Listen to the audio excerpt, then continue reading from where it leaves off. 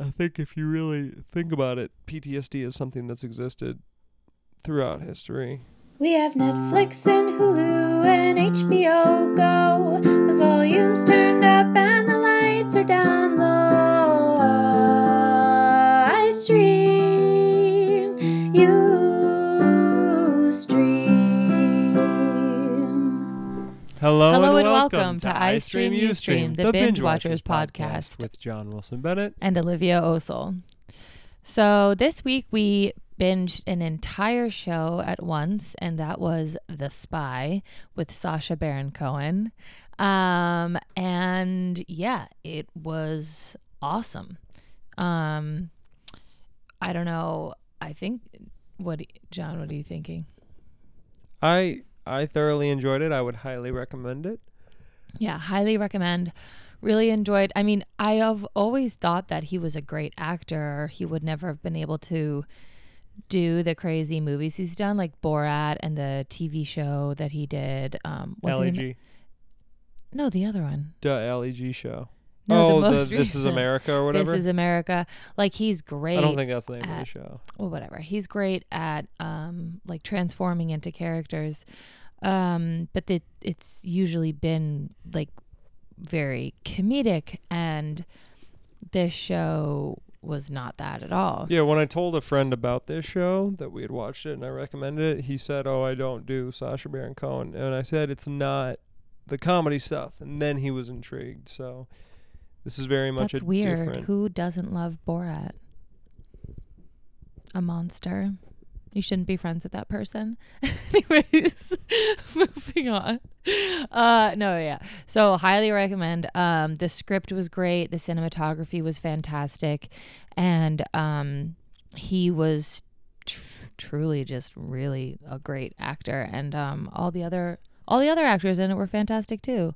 Yeah, it's set in Israel and Syria, and I think some of the actors are either Israeli or native. I don't know. Some of the accent work was funny. There was one actor whose accent was strange, a little bit. But we don't know if it was a choice or if it was just because he's not great at doing accents. We just don't know. Right. The world may never know. Yeah. It's the Tootsie Pop of our podcast.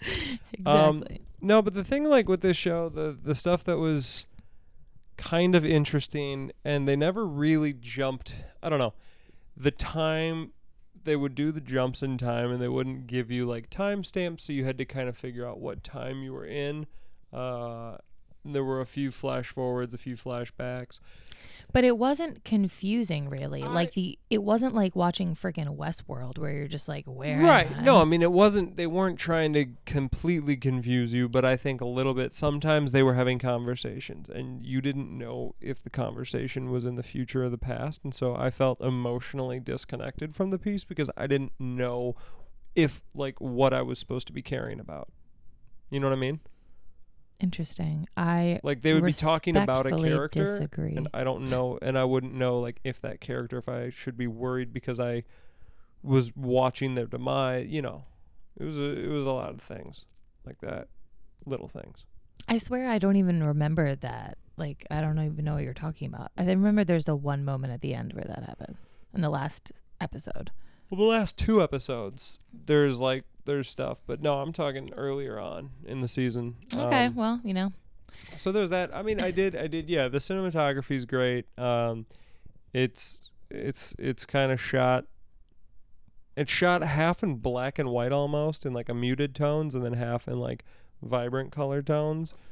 And a lot of times it's, you know, his life is vibrant color, and then the rest of the life that he left behind is muted tones, and when he comes home it's muted tones. But I felt like that was a choice that if I went back and I like rewatched it, I could figure out what they were doing with that choice, or at least what the intention was. I just remember that was a choice. Yeah, I mean, I could make assumptions about that choice, but I don't want to give any spoilers away, so I'm not going to dig into that right now. Then we also... Is that all you have for that? Yeah, I just highly recommend. Me too. All the scoops. And then in honor of Veterans Day, and because they looked very good, we watched 2 documentaries. One was Wartorn, and 1861 to 2010. yes, and Executive produced by James Gandolfini. Rest in peace. yes, and the other was They Will Never Grow Old. So Wartorn, They shall not grow old. was Isn't it? They shall not grow old. I don't know. Sorry. Pretty Sorry sure. if it is, then I suck at this. Wartorn, way to segue nicely. No, it's about really the effects of PTSD. And it kind of takes a look at PTSD from like the beginning of well, not the very beginning, but it goes back in time first, and then to like present day soldiers. And it was really moving. It was really hard to watch sometimes. It was really sad, but I think the good news is that they're starting to recognize and treat psychological trauma the same way that they do physical trauma, which is important. So is good to see that the attitude about that is changing, because I think, yeah, I guess that's kind of like the hardest part, is that they're trained to or soldiers are trained to like be like, no, nothing bothers me. This is my job. This is what I do. I'm a warrior, you know? But then it was interesting because when we watched They Shall Not Grow Old, these old vets, it seemed like It was like interviews that were taken like soon after the war was over, it sounded like, or maybe to some, and maybe a little bit after that later. It was archival audio. Oh, no, but I'm talking about when they like interview the old guys presently about their time in the past. Oh, sure. And they kind of all like had the whole feel of that documentary was just a little bit more positive. It was a little bit more like, we were having fun. But the interview, the guys in the present being interviewed was in the first movie. What? Okay. All I know is that They Shall Not Grow one Old was only really old footage depressing and was like, soldiers have PTSD and it's bad. They were both very depressing. The other one was also kind of depressing. However, it was way more like talking about how, you know, they would like, you know, crack each other up and be playing games, and they had a lot of respect for the other soldiers and the prisoners of war, and you know, they were like, the Germans seem like good guys, and you know, until shit got really hairy and everyone just got like mowed down on the battlefield. If you're listening right now, if you're one of our 7 listeners and you're actually listening to this, can you text us? Please let us know you listened to this moment, like right now. I'm going to say a code word and no context, just text me the code word. The code word is banana. It was interesting to watch a movie that about one specific war after watching a movie about all wars and how PTSD is prevalent since the Civil War onward. And I think that to see a movie that did not deal with PTSD or shell shock in any large capacity, it was interesting to know that, to watch something where you're wondering if people are covering up for what they felt, or if this wasn't as prevalent. I think it's 1 in 10 maybe they say like is struggles with it. I don't remember the statistic, but it seemed like a lot of people coming out of World War I really kind of kept the camaraderie and the bonds that they had formed. But I will say the interesting parallels are, you know, the return to normal life. People returned from World War I in Britain and had no jobs and had no there was a huge unemployment problem. I also liked watching that as almost like a precursor to Peaky Blinders, because it gives me a better sense of like what they're dealing with in Peaky Blinders when they talk about like living in the trench and digging stuff out and all that.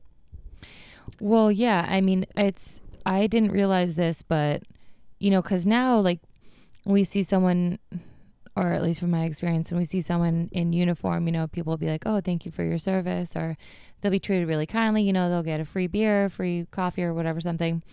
But the way that they made it sound in this documentary is that these guys came home from the war, and literally there were signs up that said, like, don't apply if you... Right, because if these you're young guys that. had no like formal training. They didn't want to deal with the Well, they had repercussions. problems. Right. In both of the documentaries, they express how, like, they didn't really know, like, how to get back into society, and that they turned to, self-destruction often, and there's a huge rate of suicide for vets coming home. Well, and if you think about like the Who are home. statistics of like your brain's not fully developed until you're 25, and the majority of these soldiers are, on the other side, on Yeah, the they're younger young. side of 25. So it's like their brains, in their most formative years, are developing all these like connections between violence and gratification, and violence and success, and a desire and a need to stay alive, and survival instinct that's heightened. I don't know. The code word is banana. So, on top of that, we watched Catherine the Great. Yes, which we're struggling through at this point.